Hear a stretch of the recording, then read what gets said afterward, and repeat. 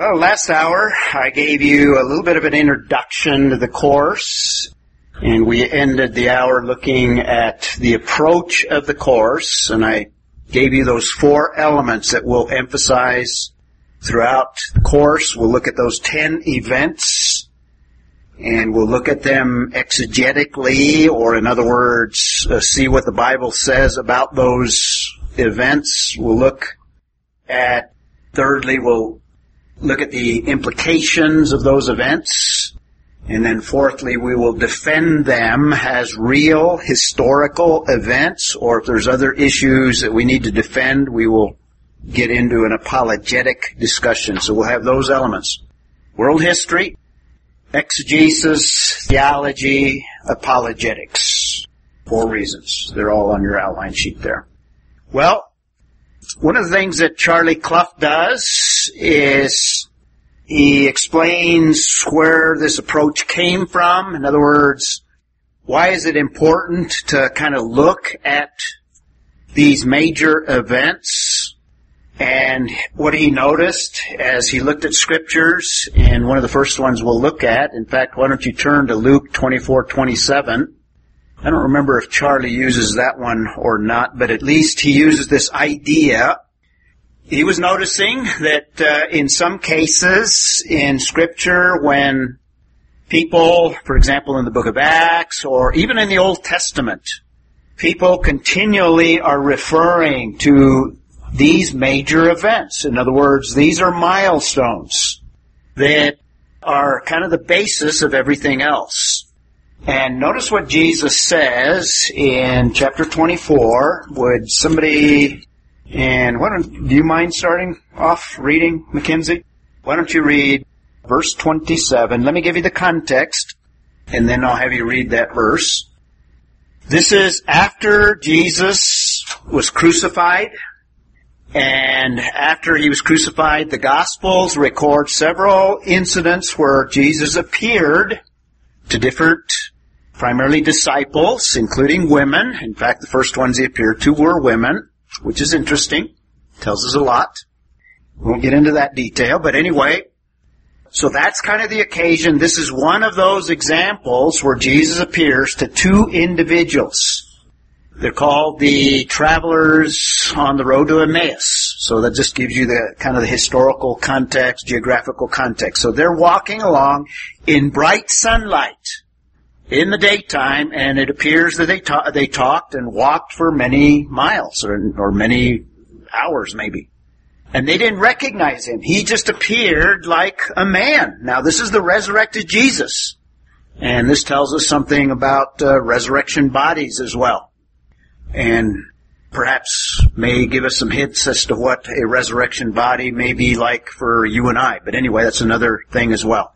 So the context is, here's these 2 travelers, and Jesus manifests himself, or he appears to them like an ordinary human being.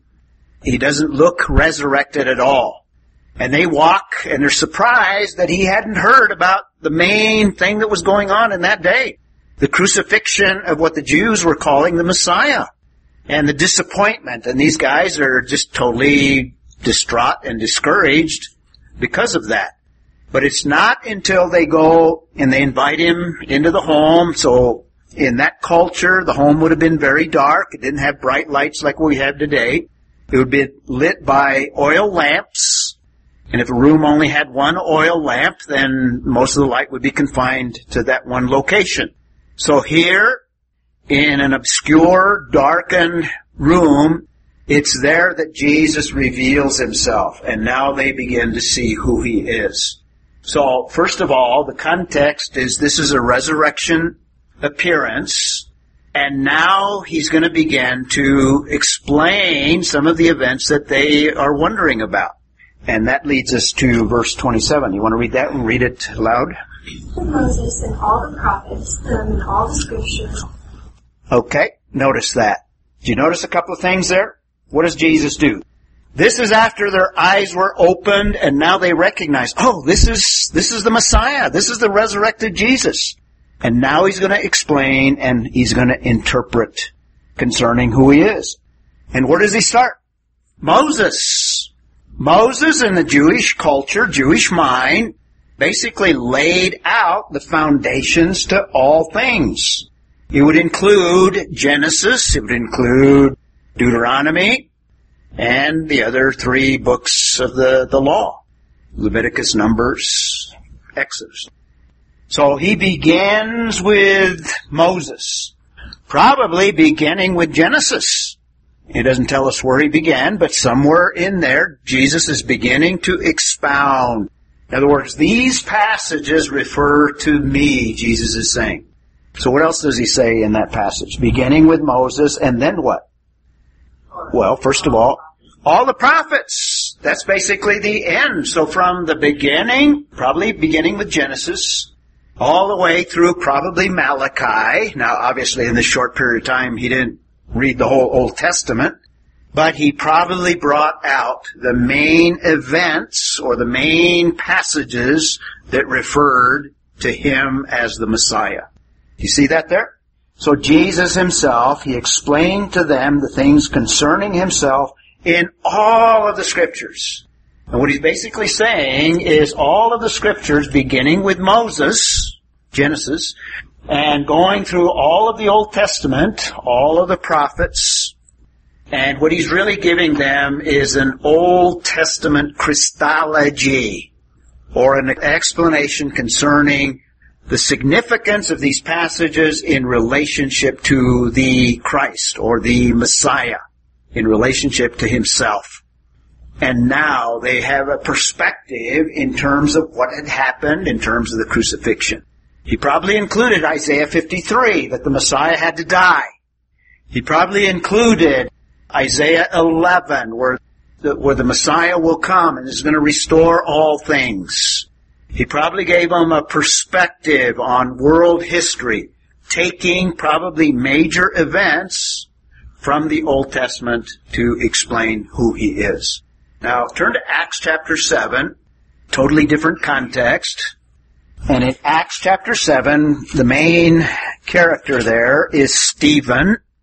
And let's take a look at a few verses in that context. Let's start first with verse 1 to get the context there. Holland, do you want to read next? Just verse 1, or? Yeah, just verse 1 first of all. Okay. And the high priest said, "Are these things so?" And he's speaking, read verse 2 as well. Okay. And Stephen said, "Brothers and fathers, hear me. The God of faith appeared to our father Abraham Okay. before he died." Okay, good. He's asking, are these things so, concerning things, issues of Stephen? And basically, Stephen is being accused by Jewish authorities. He's giving an, what? Apologia. He's giving a defense. Doesn't use the word necessarily, but now he's going to give a defense, and notice what he does. He starts with what? Abraham. In other words, he's starting with the most significant beginning of the nation of Israel, Abraham and all of the events associated with Abraham. Very important. We're going to devote some time to Abraham and events surrounding Abraham. See that? So he begins with Abraham when he was in Mesopotamia before he lived in Haran. Now, he doesn't give a lot of detail concerning these individuals, but if we read through verse 8, this kind of gives more detail concerning Abraham. Now, somebody read verse 8. Linda, do you want to pick up there? Then God gave a covenant. Okay. He came from Abraham. Okay. Very, very important there. What's the first thing that you have there that is very, very important? And we're going to stress this. Covenant. The Abrahamic covenant. Now, if you've never heard of the Abrahamic covenant, we're going to look at some detail concerning that.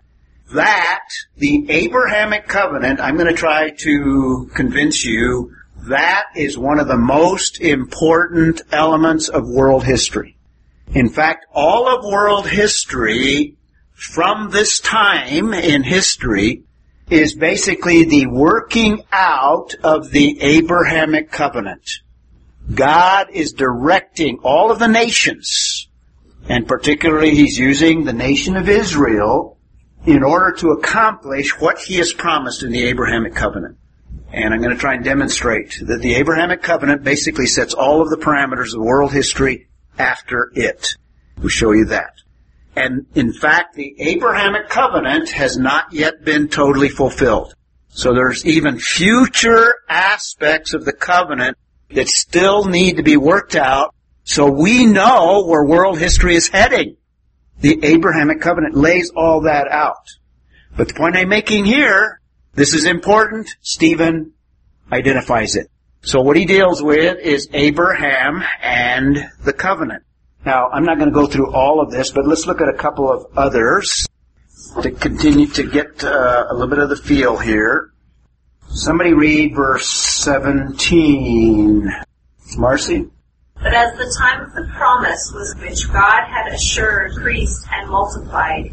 Okay, in Egypt, and if you keep reading in the text, what it's going to do, it's going to give the experience in Egypt in a very short summary form, and the Exodus. Now, Stephen is using these historical events to eventually, he's going to put it together and explain and defend basically his belief in Jesus Christ as Messiah. But these events are events that lead up to it. And again, he's using the major events of the Old Testament. Mars? He's paraphrasing, but the line that he's paraphrasing is priest. He's summarizing. So would know. Right.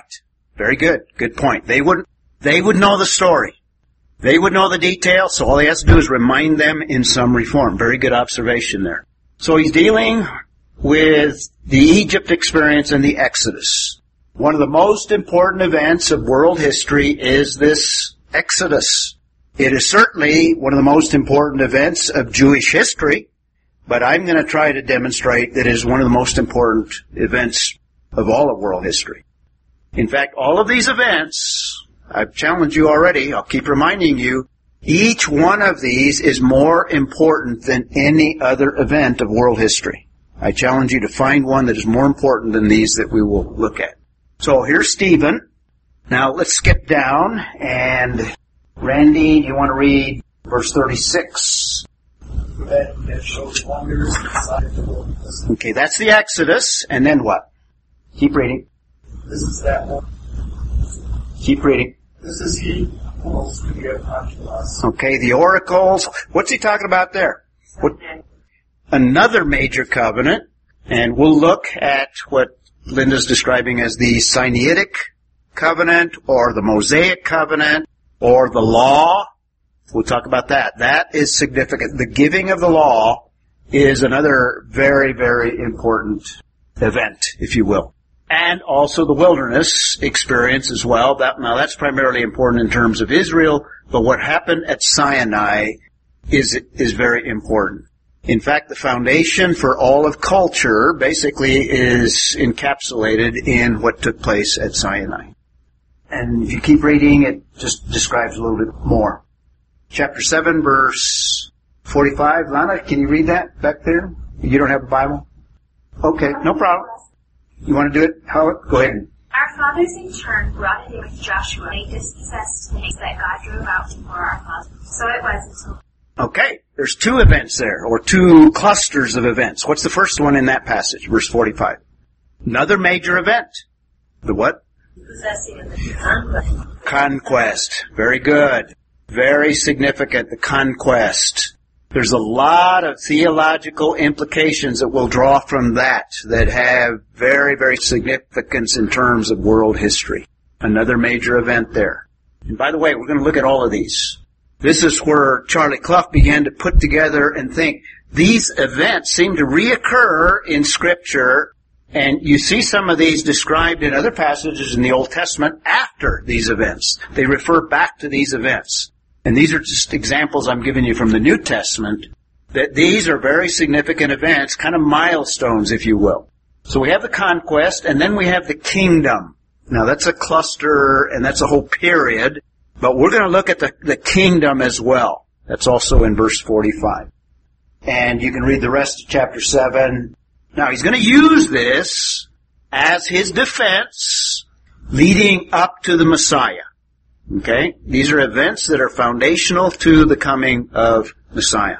So that's Stephen in Acts chapter 7. And we could look at more detail there, but that gives you a feel for why these events are important. Now, Paul in Acts chapter 13 does something similar. And you might turn to Acts chapter 13. And Mackenzie, do you want to start us off? Look at verse 17. 13:17.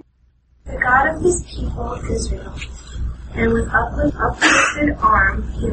Okay, there's two significant events there. What's the first one?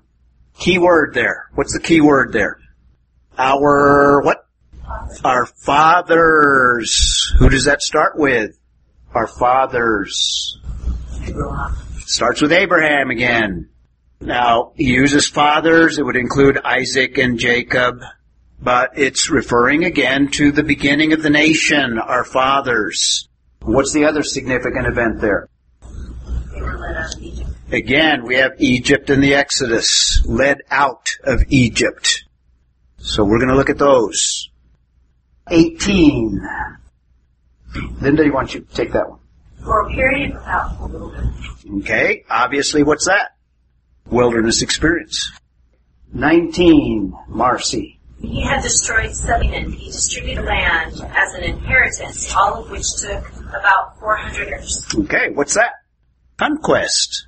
Conquest. See the repeating theme here?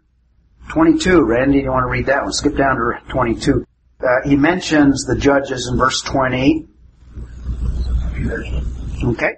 And 21, why don't you go backtrack, read 21? And afterward desired. It says, okay.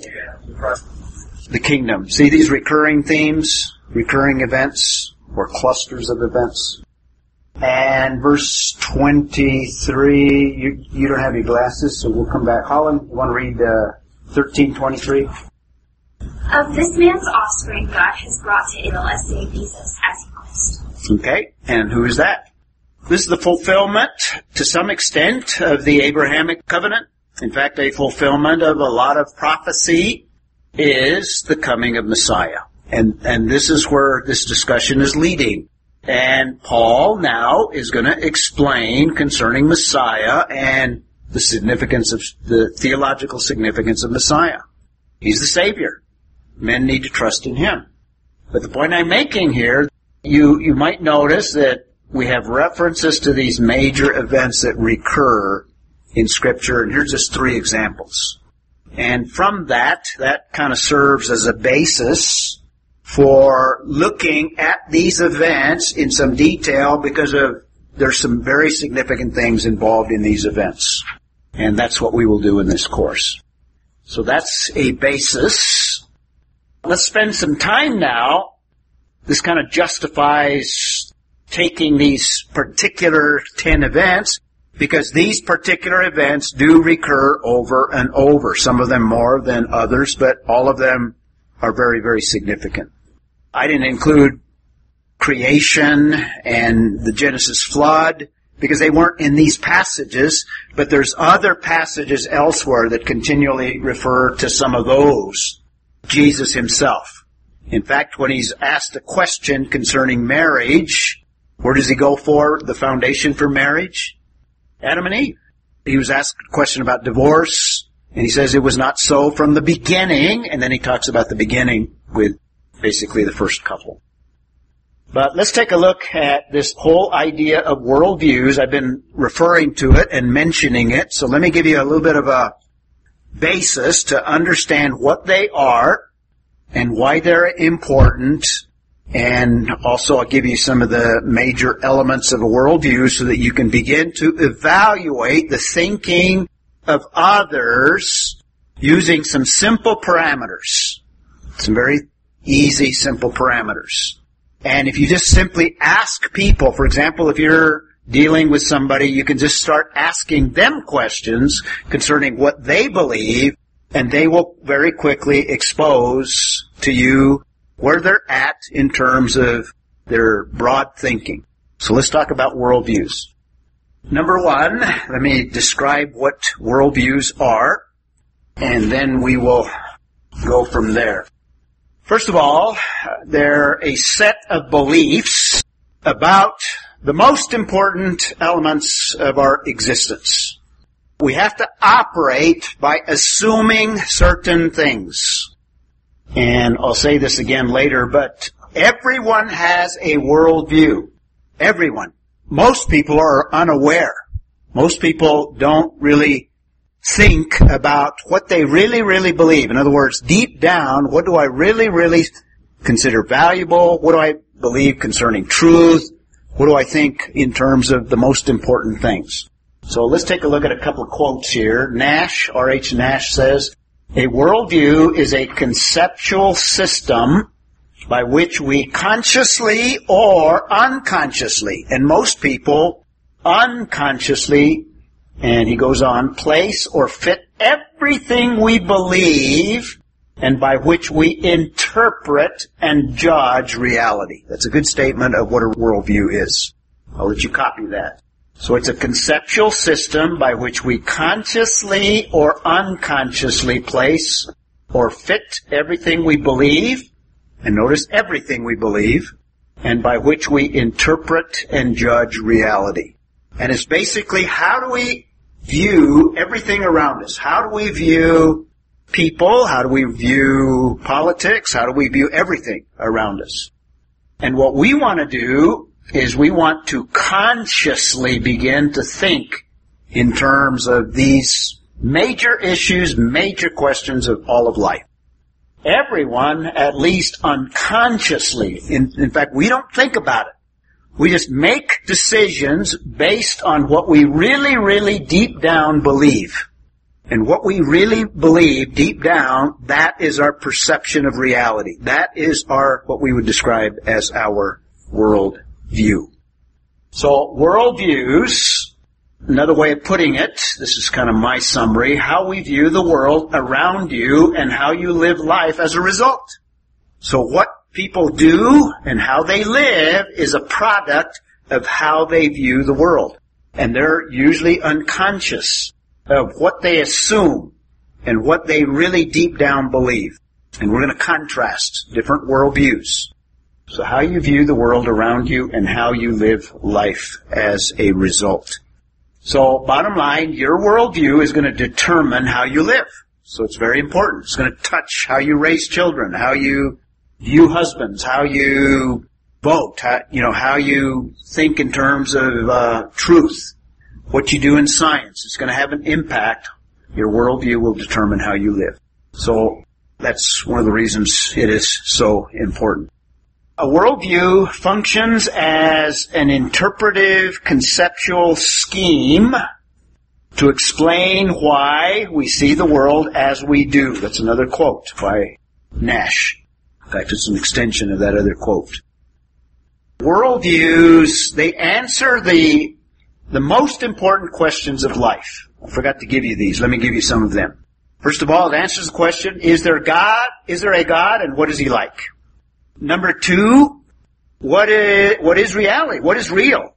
What is really real? Another question it answers is, what is the nature of the universe? What's the universe all about? What's it like? Fourthly, what is a human being? What is a human being all about? What am I all about? Who am I? Your worldview determines how you view humanity. Are humans merely evolving animals? That's the prevailing worldview of our culture. Is that true? Worldview also answers the question, why are we here? Why are we here? In other words, is there purpose? What's the secular viewpoint in terms of the purpose of all things? No purpose. No purpose. Totally contrary to what the biblical worldview is all about. Another question. If there is a God, who's in charge? Is he really in charge? Doesn't look like it if you look out into the world. Another question. Well, I asked that one. What is the meaning and purpose of life? Related to that, what is the meaning of human history? Look in your UNM World History book for a purpose of world history. What do you think you're going to find? Nothing. Exactly. We'll talk some more about that. What we're going to present here is there's a plan. There's a design. History is heading somewhere. and things are happening not randomly, but there is someone behind the orchestrating and the working of this plan. That's a biblical worldview. That's different. Secular worldview sees no purpose in history as well. So we'll answer that question. Another question. Why is it possible to know anything? This deals with knowledge. How do you know things? How do you know what is true? What is true? How do you evaluate what is true? Again, we're totally different from secular humanism. Another question. Is there a difference between right and wrong? This gets into the area of evaluating decisions and lifestyles and things that we do. We call that ethics. How do we know what is right and what is wrong? If there is such a thing as right and wrong. And what is the secular worldview in terms of right and wrong? Relative. Very good. So you already understand all these things. All right. We'll let you teach the course.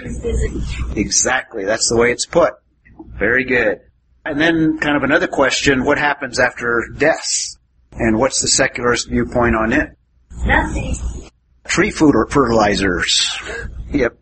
All we do is fertilize trees or plant life. So those are some of the fundamental questions. Now, I like to try, at least, I don't know how successful I am, but I try to simplify things. Sometimes I make them more complex. But my desire is to simplify some things, so I'm going to try and chart on one little chart here this whole idea of worldviews, and basically you can put all worldviews into these categories. I think there are basically two worldviews. Very good. Very good. Biblical and unbiblical. Or we could say a worldview that is based on the Bible or Scripture. That would be a biblical worldview. Very few in our culture, and I include even born-again Christians, very few Christians even today, in the church today, have a biblical worldview. Because they haven't thought about it. They haven't renewed their minds. They haven't run things through the grid of Scripture to see what is right and what is wrong with thinking. So, two basic worldviews, a biblical worldview and a worldview that does not believe the Bible. I call that a worldview of unbelief. Two worldviews, a biblical and a worldview of unbelief, or an unbiblical worldview. That's as simple as you can get. Everything else is unbiblical, in other words. Everything apart from a biblical worldview is not reality even. Okay? So let's break this one down. There are two types of unbelief. Two extremes, if you will, two ends of the spectrum. One end I would classify as atheistic unbelief, the worldview that basically denies the existence of God to some extent. Secular humanism operates from an atheistic worldview. In other words, it eliminates God. I've already said that our culture is predominantly secular humanism in terms of worldview. Public schools, universities, gave you some examples even how it's touched the Supreme Court even, government, all of the areas. Basically, people are operating, science even, people coming from a secular worldview. We want to sort these things out and try to view things from the lens of Scripture. There's the other end of the spectrum. There's the atheistic, which the main example, secular humanism. There's also a spiritual form, but I put it as unbelief because it at least, or at a minimum, distorts the biblical worldview. So there's a spiritual and there's an anti-theistic. So we can divide it into two parts. Now, you can see some others, and these are just examples. In terms of the atheistic, Marxism begins with an atheistic viewpoint, and it's secular humanism, but it's secular humanism applied primarily to society and to government. So it's just a subset of secular humanism. Does that make it simple? There's also another branch which is becoming more popular today. We call that postmodernism. It's just another deviation of secular humanism. But both of these are part of what we might describe more broadly a worldview of unbelief. Unbelief in the teachings of the Bible. So also there are two major areas, and there's other kind of minor areas, but the New Age is spiritual. It has a spiritual emphasis, but it's a distortion of what the Bible teaches. And it's actually contrary to what the Bible teaches. And we'll look at what areas are distorted in a moment here. So the New Age, and by the way, everything starts with God. That's the first question. That's the first issue. And we'll look at that in a moment. The God of the New Age is pantheism. So they have a spiritual aspect. But it's not the God of the Bible. It's a pantheistic God. And I've already said New Age is very huge in our culture. Can anyone guess what the next spiritual one that is huge also, or becoming huge in our culture, which is also a distortion of a biblical worldview? It shares some elements of a biblical worldview, but distorts them, and thus is in this category of unbelief. Some elements of the church, yeah, you could include that, but I'm thinking of another one here. I've mentioned it already. Thoughts? What's the fastest? Islam? Very good, very good. Islam. The fastest growing religion today in the world. And it's becoming more prominent every day. You could even look at Islam as a self-contained worldview. It has political elements, it has social elements, and certainly spiritual elements. So it has all of the elements of a worldview. It has a whole knowledge base, has a view of mankind. Islam. So these are major areas attacking the truth today. Remember, I started off with some of these. These are all individual worldviews. They're related. The unbelieving ones, Marxism, postmodernism, they would be atheistic. A spiritual element, New Age and Islam, but all of these are an unbelief worldview in terms of Scripture and what the Bible teaches. So there's a distinct biblical worldview. We will spend a lot of time developing this biblical worldview, and then you will see very easily and very quickly anything that departs from that. And some of them we will call out. So that's a description of worldviews and what they are like. Let's briefly touch on why they are important. And first of all, they're important, number one, because everyone has a worldview, whether they know it or not. Most people just have not thought about it and have not thought through what their worldview is.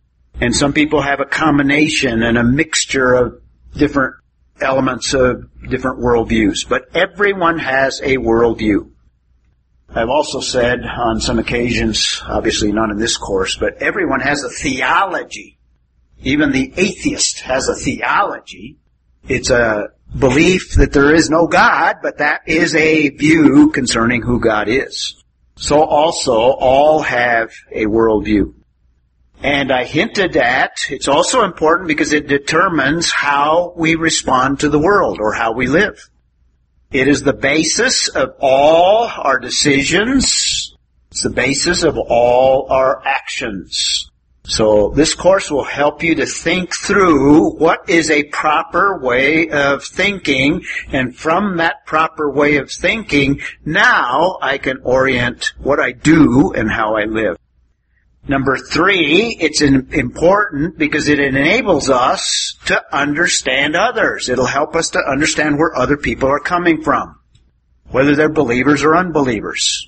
And if they have a distorted biblical view, it'll help us to identify areas where we might start to give them a more biblical worldview. So it'll help us to minister to fellow believers, and particularly newer believers that come out of the culture.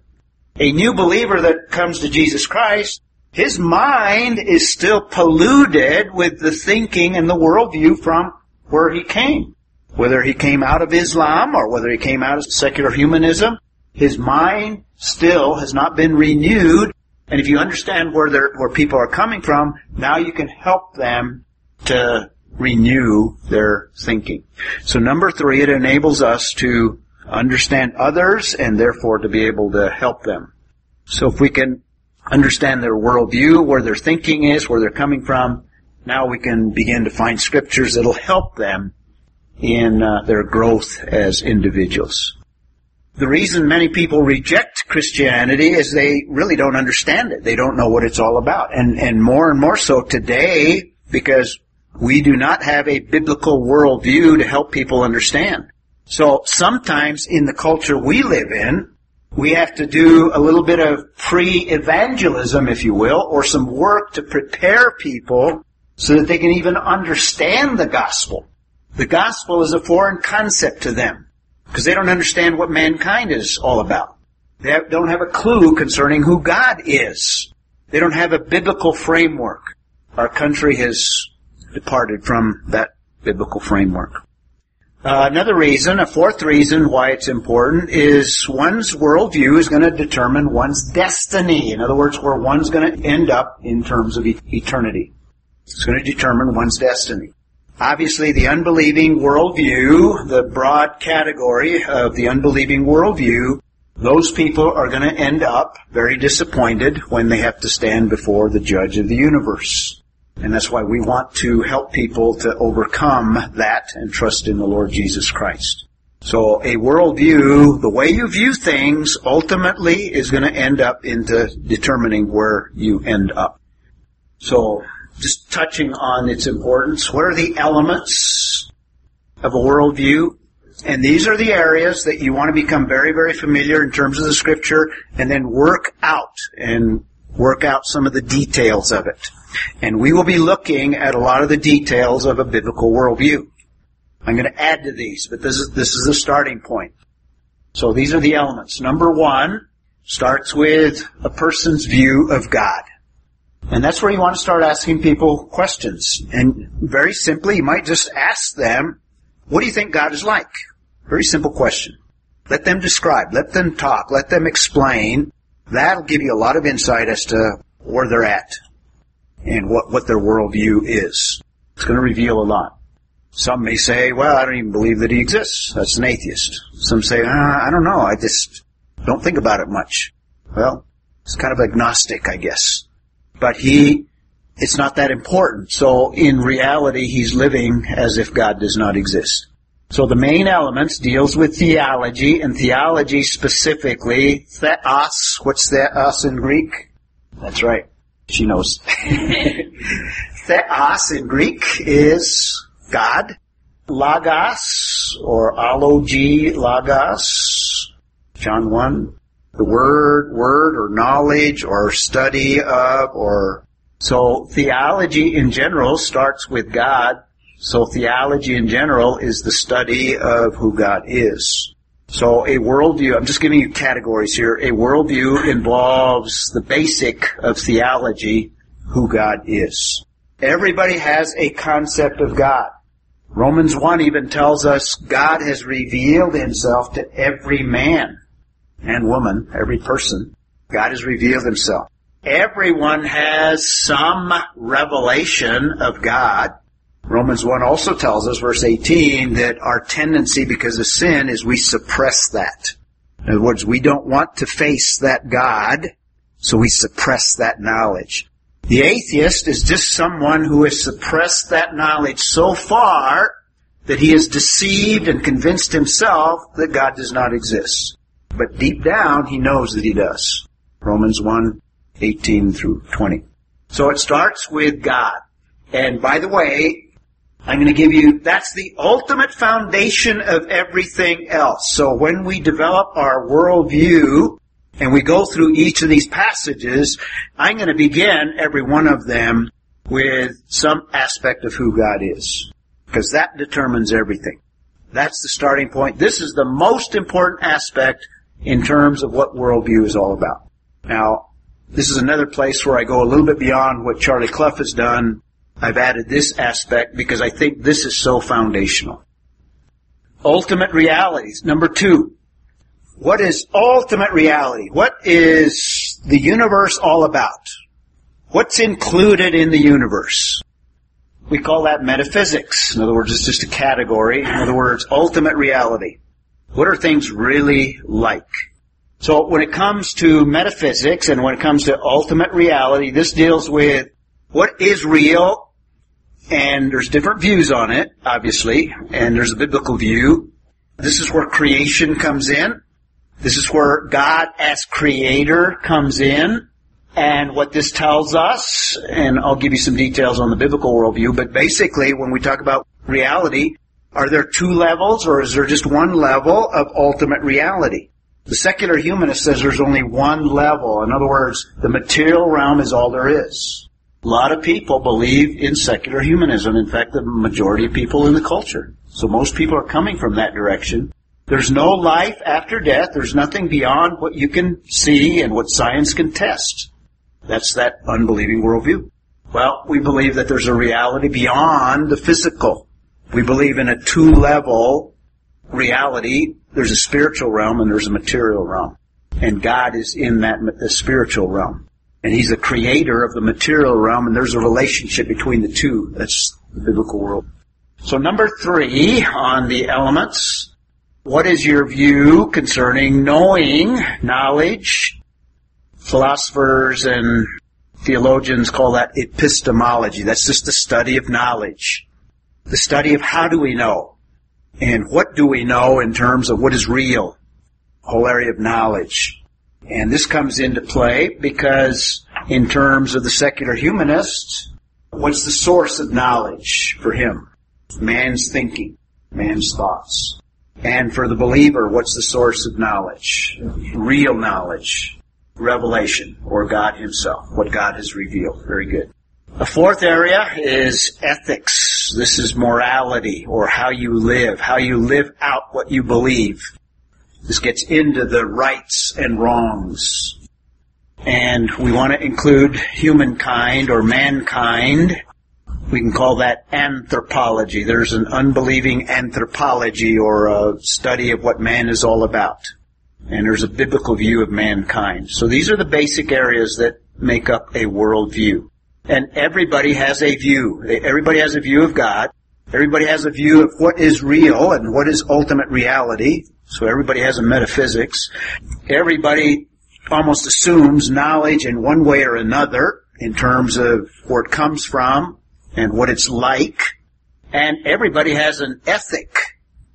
An abortionist has an ethic. To him, life is not valuable. Okay? That's morality. That's ethics. And everyone has a view of what mankind is all about. And then the last one is destiny. We can call that eschatology, how things end, where things are headed, what happens after life, or after death, I should say. So those are your major elements: theology, metaphysics, epistemology, morality, anthropology, eschatology, or more understandable, what's God all about? What is ultimate reality all about? What is knowledge all about? What is ethics all about? What is mankind all about? And what is destiny? If you can come up with questions to each of these, you can figure out where somebody's at and where their worldview is. In fact, if you just start with the first one, you're going to have a basic idea of where people are coming from. And keep in mind, they're either coming from a biblical view or they're coming from a unbelief view. The unbelieving worldview, we've already given it to you in simple form here. In terms of God, it's either atheistic or it's distorted. In other words, the spiritual, like Islam or New Age, the God that they believe in is a distorted God. It's not the God of the Bible. And the atheistic worldview, obviously, denial of the existence of God. Their ultimate reality, generally, the secular humanist believes that only the natural realm exists. Another word for that is materialism, philosophy of materialism. The New Ager believes everything is spirit, so that's a distortion. They believe in a spiritual, but everything is spiritual. God is everything, and everything is God. It's New Age. So that's the unbelieving worldview, so it's a distortion. In terms of knowledge, we already mentioned, comes from man's reason. That's where knowledge comes from, and that's how you evaluate it. That's how you look at it from man. That's the only source. If there's nothing outside, if there's no God, then the only place that knowledge can come from is reason. Ethics, you've already said, everything is relative. Everything's relative. What's right for you may not be right for me, and what's right for me you may disagree with, but that's because yours is wrong. And I absolutely believe yours is wrong. Even though everything's relative. Concerning humankind or mankind, basic goodness is generally both the atheistic and even the spiritual. So it's a distorted view of mankind. And in terms of destiny, it varies, depending on the worldview. That's the unbelieving world. Let's devote some time looking at a biblical worldview, and this will be greatly expanded as we work through the course, and a lot more detail, and we'll look at all of these different aspects and areas. But in looking at the biblical worldview, number one, the first element is God Himself. What is the view of God Himself? And we said that every worldview deviates from the biblical worldview, so this is a good starting point, because if you get a feel for where people are in terms of their understanding of who God is, you can identify immediately whether it's biblical or non-biblical or how far they deviate. And if you remember, I categorized the unbelieving worldview into two categories. One that is atheistic, which denies God altogether, and the second aspect or division of the unbelieving I called a spiritual worldview on the other end of the spectrum. In other words, those worldviews that believe in a God of some sort. And one of them would be pantheism, which is popular today. Everything is God, God is everything. But those are deviations from what the Bible teaches, and in some cases distortions. Well, the biblical worldview starts with the God of the Bible, and we're going to expand that, but very simply we could say the God of the Bible, first of all, is personal. He's real. He's personal. And very, very important, He's creator, which basically goes against most of the other worldviews. The exception might be Islam, but even Islam has a distorted view in terms of God as creator. And this is very important. In fact, this separates the biblical worldview from almost all the other worldviews.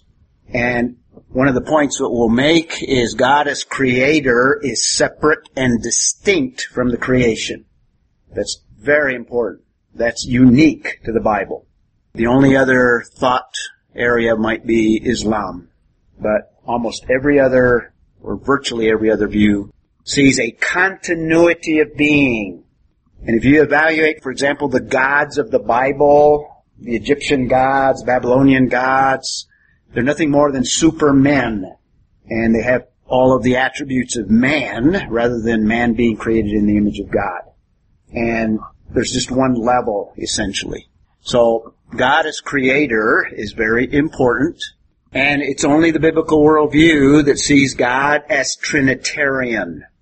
Trinitarian, that's very, very important. Even Islam and every other worldview basically denies the Trinity. Even those that are spiritual and those that are somewhat distortions of the biblical worldview on the spiritual end.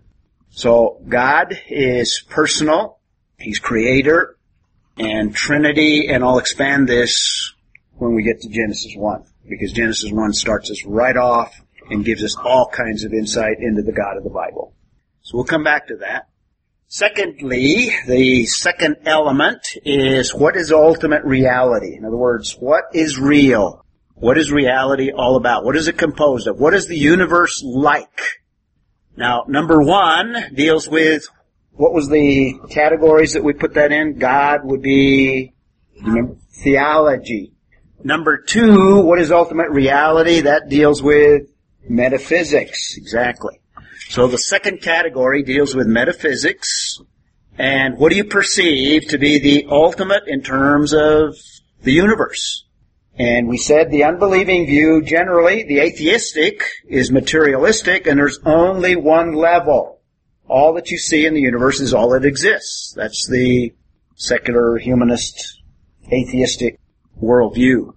On the other end of the spectrum would be New Age, which basically sees ultimate reality is everything is spiritual. And material is illusion from the perspective of the Eastern mind and the Eastern thought and New Age as well. But ultimate reality, in terms of the biblical, there is a distinct spiritual realm that is different and separate from the material realm. So we see a material realm and a spiritual realm. And both are just as real as the other. And we're going to encounter that everywhere we look at Scripture. Speaks in terms of a spiritual realm. So there are creatures that live in the spiritual realm. And God particularly lives in the spiritual realm. But God, we'll talk about His nature, is also immanent in that He deals and interacts with the creation, though He is separate and distinct from the creation. So again, the creator-creation distinction, and Charlie likes to make a big point of that, and rightfully so. There's a distinction between the Creator and that exists in the spiritual realm, and that He has created, which is the material realm. Creator-creation distinction. That's the biblical worldview. The third element deals with knowledge. And how did we classify that? What category did we put that in? Epistemology is the study of knowledge. How do we know? What knowledge is real? What is knowledge like? This is all in the area of epistemology. And the biblical worldview is distinct in that we believe that all knowledge and ultimate knowledge and real knowledge, absolute knowledge, must come from an absolute source. So the source of knowledge ultimately is God Himself. We believe that truth is objective. In other words, it can be looked at, observed, and evaluated. This is different. Because in general, the culture that we live in, and particularly postmodernism, denies actually even the existence of objective truth. Denies the existence of objective truth. And they will say it absolutely. Which is the weakness of their viewpoint. The biblical worldview, we believe that there is objective truth, but absolute truth comes through revelation. And even truth that man attempts to understand has to come from revelation, otherwise it's distorted. The unbelieving world sees knowledge as relative, not absolute. It's only the biblical worldview that sees knowledge as objective, and we depend on revelation, God revealing Himself. We're going to talk a lot about that later as well. I'm going to expand all of these. All of these, we'll see these over and over and over. I just want to give you kind of a contrast with the unbelieving worldview that we did before. This leads to ethics. What was the category we put that under? Ethics is dealing with morality. So these are the most important areas of thinking, the most important areas of thought, most important areas of ideas. And morality deals with how you live. What is right? What is wrong? Those things that determine choices. What is the basis of choices? Those sort of things. And again, the ethics of the culture and we live in is everything is relative. What's right for you may not be right for me. What's right for me probably may not be right for you. Don't impose your morality on me. Those sort of thinking. That's the current idea of secular humanism. The biblical worldview says no, there are ethics that are unchanging. We call them absolutes. There are absolutes. There are definitive rights and wrongs. There are some things that are evil and some things that are good. That's different. That's not the same as secular humanism. So we believe in absolutes. And that there are standards, unchanging standards. And again, and by the way, all of these are related to God, so this is why a person's view of God affects everything else. Ultimate reality, God is separate from what you can observe. In terms of knowledge, it all comes from God, and in terms of ethics, the ethic has to come from God. He is the standard. He is the standard. And by the way, Who is the way, the what? Truth, and the life? Jesus Christ. So ultimately, Jesus is truth. Not only is He the source of truth, but He is truth. And ultimate truth is an embodiment of God Himself. The Father is truth as well. We'll see that later on. So ethics, the standards are God Himself. And that's where we get absolutes. And I think you're beginning to see that our worldview has substance to it. It has a lot of depth to it. And is the best place to put our confidence in. The fifth area is what is man like, or humankind? What category did we put that one under? Anthropology. And immediately, if you think of anthropology, you probably think of UNM's Department of Anthropology. And if you go study anthropology over there, very, very different. In fact, the whole area is a totally different area of study. But in reality, the study of anthropology is the study of man. Not just the bone remains of man. That's what the Department of Anthropology studies, and the cultures and things related to that. But goes down to the basics of who is man, what is man all about, humankind. And there's two aspects, and we'll develop this further when we get to Genesis 1, and then even further when we get to Genesis 3. But to begin with, man is created in the image of God. So it's all related to God again. Very important concept.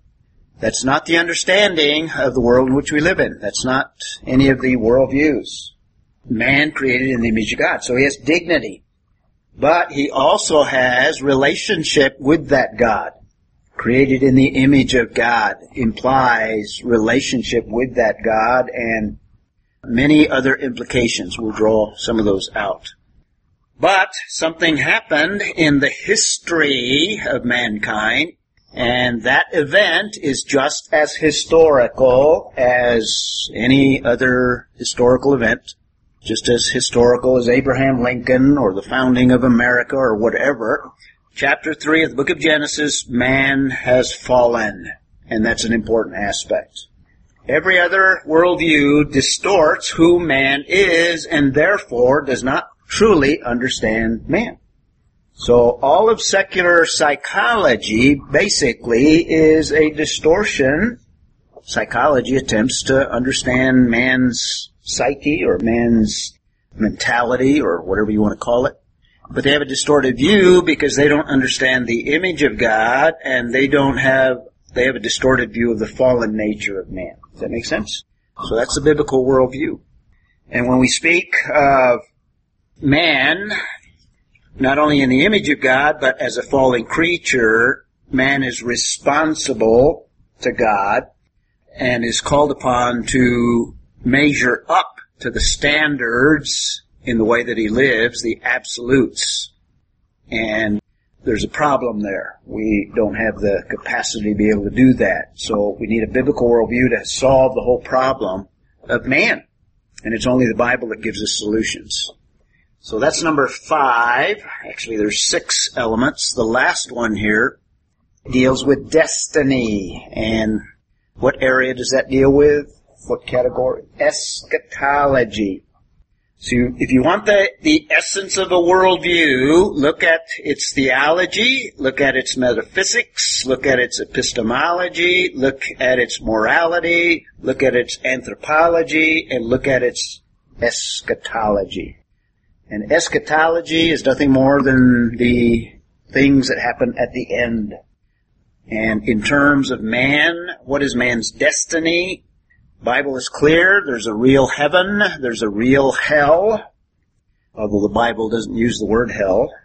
What word does the Bible use? That's not quite... No, Sheol is a temporary place. Yeah. Lake of fire. Very good. Let's go through all. Yeah, you had to go through the whole Bible to get that one. You get to that one at the end of the New Testament. But anyway, there's a real lake of fire, a real place of eternal destiny for creatures that have rejected the one true God. And there is a place of fellowship with that one true God that the Bible describes using the word heaven sometimes. The word heaven is used in other ways as well. So that's the biblical worldview. Make sense, Mark? Well, even Satan is fallen. Why is Israel considered biblical world? Well, it is. It would fall under this category here. There is a spiritual realm. I did touch on it. I mentioned that there are creatures in that realm. Yeah. Yeah, in fact, you can put every category of theology into one of these boxes, and some of them would overlap even some of the others. Okay? Another thing about destiny here, in terms of the universe and creation, God is going to deal with it as well. There's a destiny for the natural realm.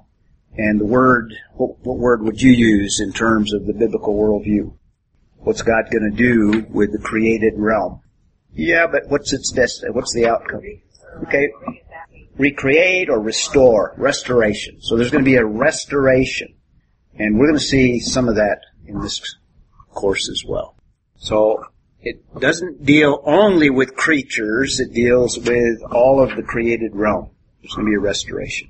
So those are worldviews. Apparently there's a Worldview Academy that puts ads in World Magazine here, and they have kind of clever little ads. This one says, would you rather your daughter subscribe to the belief du jour?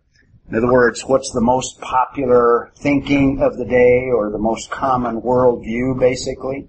And at the bottom it says, or own timeless truths. I think this school apparently deals with worldviews, and we're going to spend a lot of time on worldviews.